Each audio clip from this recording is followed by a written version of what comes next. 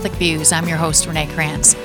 On the show with me today will be Heather Eichholtz. She is the director of the Marriage Tribunal for the Diocese of Sioux Falls. She's going to come in and talk to us about a subject that is probably going to be really important to a lot of people, or really interesting. We're going to talk about divorce and remarriage, annulments, and how it all works and why the church does it, and all of the misunderstandings that go along with it. There's a lot of stuff. In one episode. Wow. Yes. It's a really great episode, so I hope you'll stick around. Even if it doesn't apply to you, it probably applies to someone you know, and you might be able to help them. So first we have Dr. Chris Bergwald for some biblical bites. Dr. B. Yes, ma'am. And wait. Oh. And we have Bill Seeley here too. Oh, hi, Bill. Hey, Bill. Oh, he's just waving to the camera, but not everybody's watching. Sorry, Bill. Hi. Hi. Thanks, Bill. Now you've got to get like the Johnny Carson's psych. Ed McMahon. Ooh. You work on that, Bill. Well, I'll let you go off the hook for now. Maybe you come up with it in the next few minutes. So if in case you people aren't remembering or haven't tuned in before, we're in year B in the 3-year cycle for the Sunday Mass readings. Mm-hmm. And I wanted once more turn to the gospel. Been focusing on the gospel for several weeks now. So much good stuff in there. There is a ton of good stuff. John before, now the last week, and again this week, we're back to Mark. This is later in Mark chapter 7. Most of the gospel is about Jesus' healing of a deaf man. Okay. But it starts off with this line. Most of the chapter? Most of what we read about in the reading. Okay. The gospel, I see what you're saying. Yes. For today is Yep. mostly about. But it starts this way. Again, Jesus left the district of Tyre and went by way of Sidon to the Sea of Galilee into the district of the Decapolis. So this is going to be one of those map episodes that Bill loves. I'm the map. So, So here's the thing. So Jesus left the district of Tyre and went by way of Sidon to the Sea of Galilee into the district of the Decapolis. So Renee, I'm going to describe this for folks, but for who are listening, for you, Renee, and those who are watching, Jesus is leaving the district of Tyre, and he's going to end up in the Decapolis, which is here. Okay. But he goes, for you, it's to the southeast. Yep. But he goes by way of Sidon, which is to the north. 20-some miles north, and then he gets his way. So it's like, now for the folks listening, it's like saying, road I'm going to leave Sioux Falls, and I'm going to go to Yankton by way of Watertown. Like, wait, they're not. That interstate had a lot of road construction on it. Right. It was Google Maps just really totally steered me wrong. So what's going on here? So Jesus goes north, and then he turns east, and then he comes south again. And the entire place that he travels through, so Tyre, Sidon, and then the Decapolis. Renee, do you know anything about Tyre, Sidon, or the Decapolis? No. They're all Gentile lands. That could have been a good guess. But you didn't guess it because you were afraid. Yes. But be not afraid, Renee. You should have just been out there and could have thrown Bill under the bus, but he probably would have gotten it. I didn't ask Bill. I keep forgetting to ask Bill these questions. You just got in dead air. So why is that significant, do you think? Well, he obviously had a reason for doing it because Jesus doesn't do very many things without a reason. So what's notable about what I just said? He went through Gentile land. So? They don't usually do that. Right. So you just take the most direct route. Right. You would know safe. That too. That's safe. So Jesus, faithful Jews, faithful Jews. We talked about the Pharisees last week, like Jews who take their faith very, very seriously. They don't interact with the Gentiles. Right. Those are the pagans. We don't have anything to do with them. So that's one thing. So he's doing something different, but it's showing that Jesus, while he does focus most of his public ministry on his fellow Jewish brothers and sisters, he's coming for everyone. And in fact, that's what the chosen people were intended to be from the get-go. Yes, the firstborn among all the nations. So the idea here, what we're seeing is how Jesus is subtly, by his route, showing how, yes, I'm focusing most of my attention on my Jewish brothers and sisters, but I came for all people. And in fact, the deaf man in the Decapolis, this is probably a Gentile who he actually cured as well. So it's just a little sort of subtle hint that I've come not only for my Jewish brothers and sisters, but in fact for everyone. Redemption will be for all peoples. I'm so glad because I really need that. Amen. So do we all. Thanks, Dr. B. You bet. Joining me in the studio today is Heather Eichholz. She is the director of the Marriage Tribunal for the Diocese of Sioux Falls. Welcome, Heather. Thank you. How are you today? Very good. And yourself? Good. I'm great. This is, we brought Heather in to talk about divorce and annulments because that is her primary work. And this is a topic that I think there's a lot of confusion around this. So I wanted to make sure that we could maybe get some of those confusions, those misunderstandings answered. So hopefully we can do that today. Yeah? Sounds good. Okay, good. So Heather, will you just start by telling us a little bit about yourself and how you came to be a canon lawyer? Which sounds very intimidating. Well, let's see. I grew up in a very small town in northern Minnesota that was pretty much a Catholic stronghold. Mm-hmm. You were Roman Catholic, Russian Catholic, so there was just very limited religious exposure in the town. And then, through the course of life, I ended up moving to Owensboro, Kentucky. Oh, okay. And I attended an Ursuline University, Brescia University in Owensboro, initially for youth ministry. Oh, okay. And I had a couple of professors that said, we'd like you to take a look at theology. We think you're better suited for that. So in kind of researching a bachelor's in theology, I agreed. So I transferred over to that. And during the course of the theology degree, I had a mentor, Father Leonard Alvey, and a professor, Dr. Dan Kuntz, who said to me, we really think that you have an aptitude for canon law. And you're like, who, me? Yeah, exactly. Yeah. Who am I? I'm nobody. Right. So we always think that about ourselves, which is so sad. We do.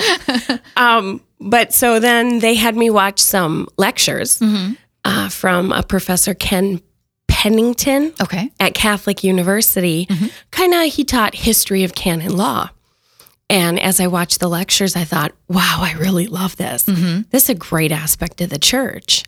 And so after I graduated with my bachelor's in theology, I was accepted into the canon law program in Ottawa, Ontario at St. Paul University.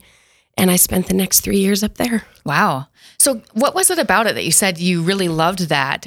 Can you kind of nail down what it was that attracted you to it? I can. It seems like a weird thing to say to outsiders. True. Yeah.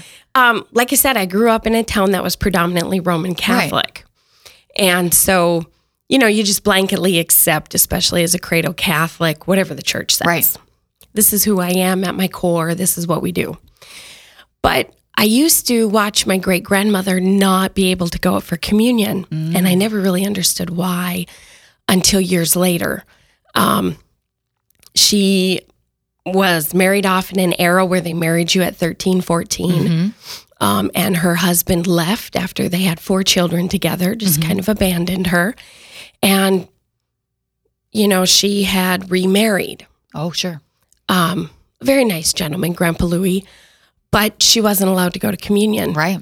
And I discovered it was because she didn't have a declaration of nullity from the Catholic Church on her first marriage. And it was only a few years before she passed away that a priest, we were in the Diocese of Duluth, said to her, we're going to take care of this for you. Don't worry about it. And she was thrilled to be able to get communion again. Yeah. And in watching these videos, I realized this is what allowed her to do that. And I want to be able to do that for people. Yeah. And so it just really sparked my interest. Yeah, that's really cool. What a great story. All right. So you were recently interviewed for the feature story for the September Bishop's Bulletin, which by the time this airs, that should be mostly out in mailboxes. So, and you talked about, the story was about the perceived no's of the church. And you talked about some of the misunderstandings people have about annulments especially, but about divorce and marriage. So I want to just kind of talk a little bit about some of those things. Can you tell us first, what does the church say about divorce and maybe marriage too? Okay. Well, civil divorce isn't recognized by the Catholic Church because God ordered marriage when he created everything. And as far as the church is concerned, he never handed over authority to marriage or divorce to the state or your country's government. Right. So they believe that natural law is what marriage falls under. Mm-hmm. And they believe that you need a church tribunal to look at your marriage in order to determine if there was an indissoluble bond created at the moment of I do, or if something in natural law stood in the way of creating that indissoluble bond. Okay. It's a great way to explain it. Yeah. Because when you think about it, God created everything and he put a natural order to it, and marriage is included in that. Yeah. But, the church understands, because of our broken human nature, that things happen in marriage that causes two people, basically to be impossible to live together. Sure. And they understand that God never asks anybody to do the impossible. Right. So even though they don't acknowledge civil divorce, how they look at it is that it's a separation of the spouses with the bond remaining. Okay. If you haven't had the annulment done. Okay. Yes. Gotcha. All right. Yeah. So what are a couple of examples you could maybe give us of what would stand in the way of a marriage being sacramentally complete? That was a bad way. I sometimes say things in a not very elegant way, so help me. Okay. So instances that would cause a marriage to not rise to the level of a sacrament would be something like force and fear. Okay. So say a young woman finds out that she's expecting, and her father basically has a shotgun wedding for her and the young man. She didn't have free will. Right. The most important thing when you're deciding to marry is you have free will. The next most important thing is that free will can prudently evaluate all the information about you and the person you want to marry. Sure. So that you understand the roadblocks that are going to rise up in marriage. Right. And where you're going to have your strengths. Right. Another instance would be if somebody wants a green card or medical insurance. Oh, sure. The church considers that you're simulating your consent because you're not marrying this person for marriage. You're marrying them for an exterior object that you desire. Sure. And you can't have a bond if you don't freely hand yourself over and freely accept the handing of that other person. Right. Right. Another thing is a lack of discretionary judgment. Okay. And this one is a sticking point for people. Okay. Because it's so broad. And what I say to people is when you're putting together a puzzle, you have to have all of the pieces for the puzzle to really fit and go together. A lack of discretionary judgment would mean that you had some of the puzzle pieces, but when you tried to put the whole puzzle together, you were missing certain pieces. Okay. And those pieces really spoke to the character of the person you were marrying. Sure. And when those pieces were discovered, the marriage was very hard for you to fulfill. Sure. Really, truly, the church says you need to have a lot of knowledge about the person you're marrying, and nothing can influence your decision. Wow. So there's really a lot of things that come into this. Yeah, those are 3 examples of numerous grounds. Yeah. Okay, that's really helpful. So, what are some of the misunderstandings that about how the church sees divorce that you have witnessed in the people you work with, and even outside of that? Because I know you probably have heard many. Oh yeah, yeah. Yeah. I actually don't tell people what I do for the church or I get bombarded. I bet you do. So usually I tell them, I'm just a paper pusher. There you go. Don't mind me. Yeah, exactly. Well, some of the misunderstandings people have is because Catholics are unique in the fact that they have a foot in the secular world and they have a foot in the Roman Catholic Church. Yeah. And they don't always see things the same way. So what happens is because we're raised in those two worlds, we combine them. Sure.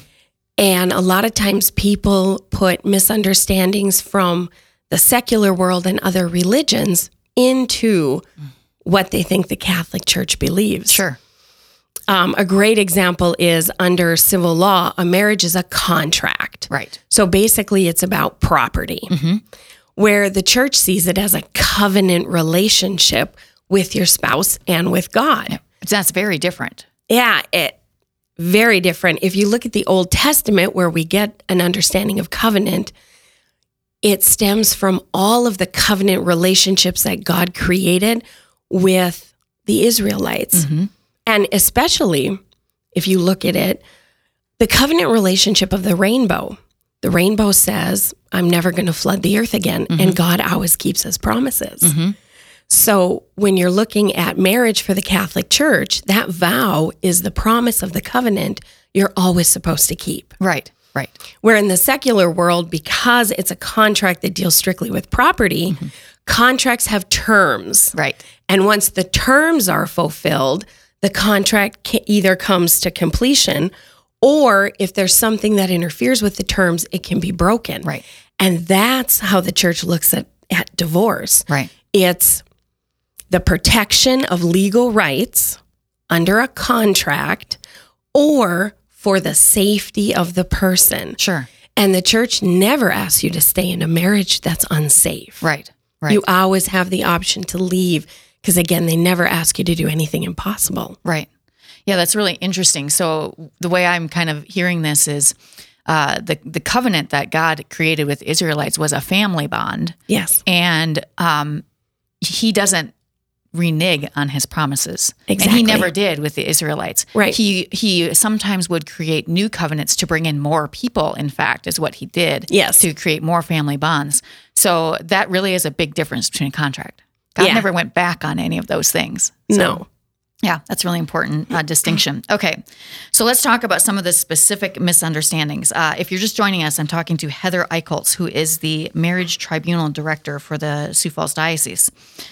There is a misunderstanding about communion. And how that a big one. So can you clear that up as best you can? I think you can do a pretty good job. So I know it's a big one. It's huge, and it's the one I get the most. Sure. And it actually causes people to walk away from the church, does. which is so sad. The church says if you are divorced and you have civilly remarried someone, are living with someone, or are in an active, intimate relationship with somebody other than your spouse, you are not supposed to go to communion. Right. But if you're divorced and you're basically living a celibate life, Right.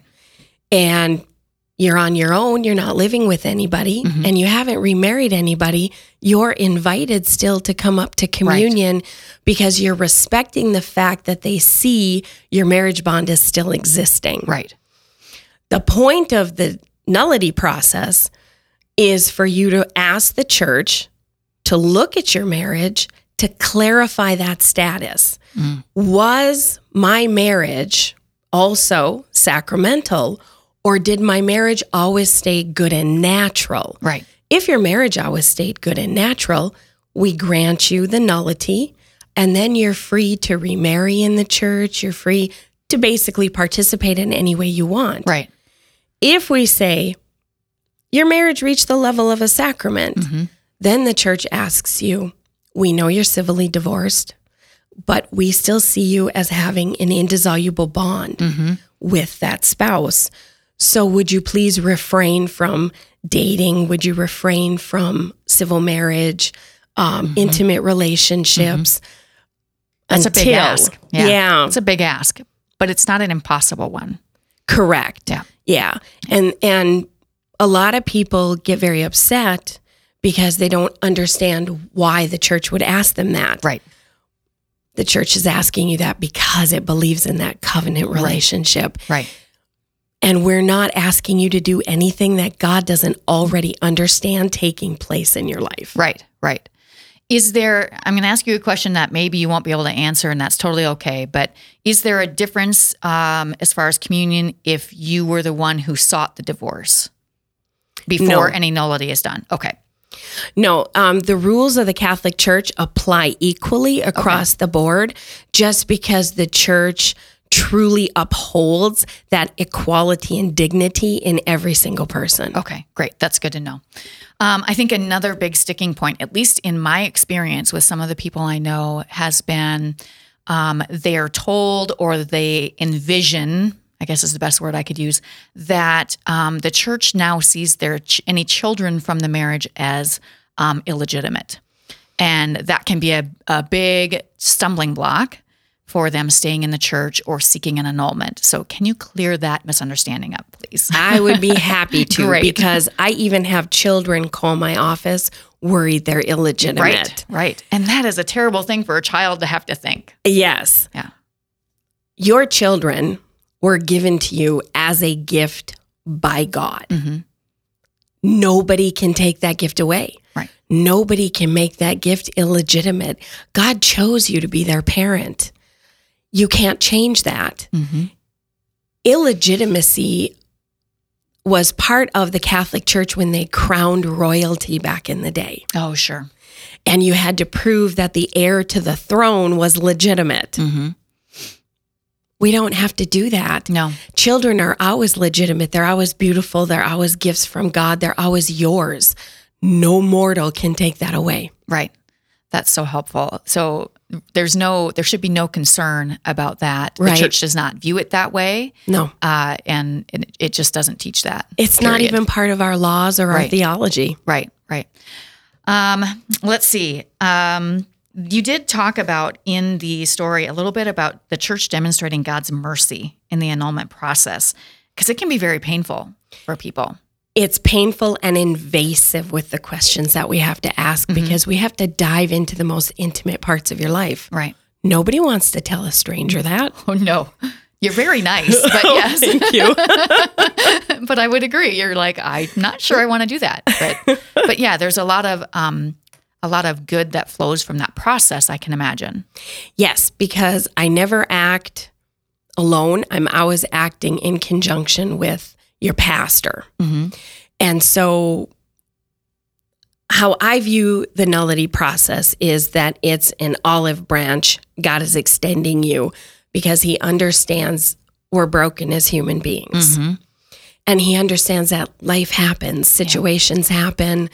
You know, sometimes past hurts come up and make a play in how you decide to marry. Mm-hmm. So the point to me of the nullity process is to help you self-reflect, but also to spiritually make you stronger. Right. And to lead you maybe in a different direction with your relationship with God. Mm-hmm. And that's where the mercy and love of God comes through, because he's always extending another opportunity to you to meet him. Right. And the nullity process is no different. It's another opportunity for you to meet God through your pastor and processing what's going on during the process with your pastor. Right. And the Church is not passing judgment during that time. No. I mean, there's a judgment of whether or not the marriage is, sacramental. Right. But not of the person. No. Right. Never. I think that's important to know. It's really an important distinction, because you have two people coming from very different backgrounds. No one's backgrounds are the same, because we're all unique individuals. Mm-hmm. And the two of you are trying to come together and live under one roof 24/7. Right. There's going to be problems. And all of us, including myself, we all have our bad relationships that influence how we go into the next relationship. Right. That's a good point. Yeah. So the Church does not judge people. The Church is looking at circumstances and only judging if everything there was necessary for the sacrament. Right. Just because I say your marriage wasn't sacramental never means your marriage didn't happen or didn't exist. It's always good and natural. Right. It always took place. It's your human history. And you can always love the person, but maybe you just can't live with the person. Right, for sure. And I'm seeing a marriage on its absolute worst day. Right. That's not the people. Right. That's a set of circumstances. Yeah. Yeah. So, no, there's no judgment on people. Yeah. It's just circumstances. Yeah. Good. Okay, we have about a minute. I know that there's a process, and this can be a long process. Can you tell us about how long it takes, and when should someone begin this process? I always tell people not to begin right away after a civil divorce, because all of the emotions that are entailed with the ending of a marriage is a grief process. Sure. Something just died. You just lost something. Give yourself some time. Mm-hmm. Wait until you feel like you should come to the process, because it's ripping open old wounds, and you have to be ready for that. Right. And then I always tell them the process can take up to 1 year. Right. Usually give me about 9 months to do it. And that's because I have to collect information. Sure. So people provide me names of witnesses, and I have to ask them questions and find out what they knew in their perspective. And that can take a while because everybody has busy lives. Yes. So, I mean, sometimes it can take up to 3 months to collect all the witness testimony. Then the Vatican has set timelines for things where we have to let things, so to speak, cool. So you'll have 15 days where I cannot work on your case, or 10 days where I cannot work on your case, because the next step, I have to give it breathing time between. Sure. Just in case anything ever pops up. Sure. Because the church never, ever, ever wants to take apart anything that has a chance of reconciliation. Sure. Yep, that makes sense. So we go very and it's slow. A good thing. Yeah. Slow and methodical is the way the process goes. Right. Okay, good. Well, Heather, that time went super fast. I feel like we could take another 20 minutes and go through more of this, but I hope this will be really helpful for people. And I do too. I imagine if they ever have questions, can they reach out? Oh, always. I am always available to anybody, Catholic or non-Catholic, who has questions. Good. So you can always find Heather at the diocesan website at sfcatholic.org. Her contact information is there, and she's happy to talk to you if you have any questions. Or your parish priest. It's another good spot. Thank you for being here. Thank you for having me. You bet. All right. If you haven't found us on social media yet, you can find us at Twitter, Facebook, Instagram, and YouTube at SF Diocese. That is it for us today. Hope you'll join us again next week for more Catholic Views.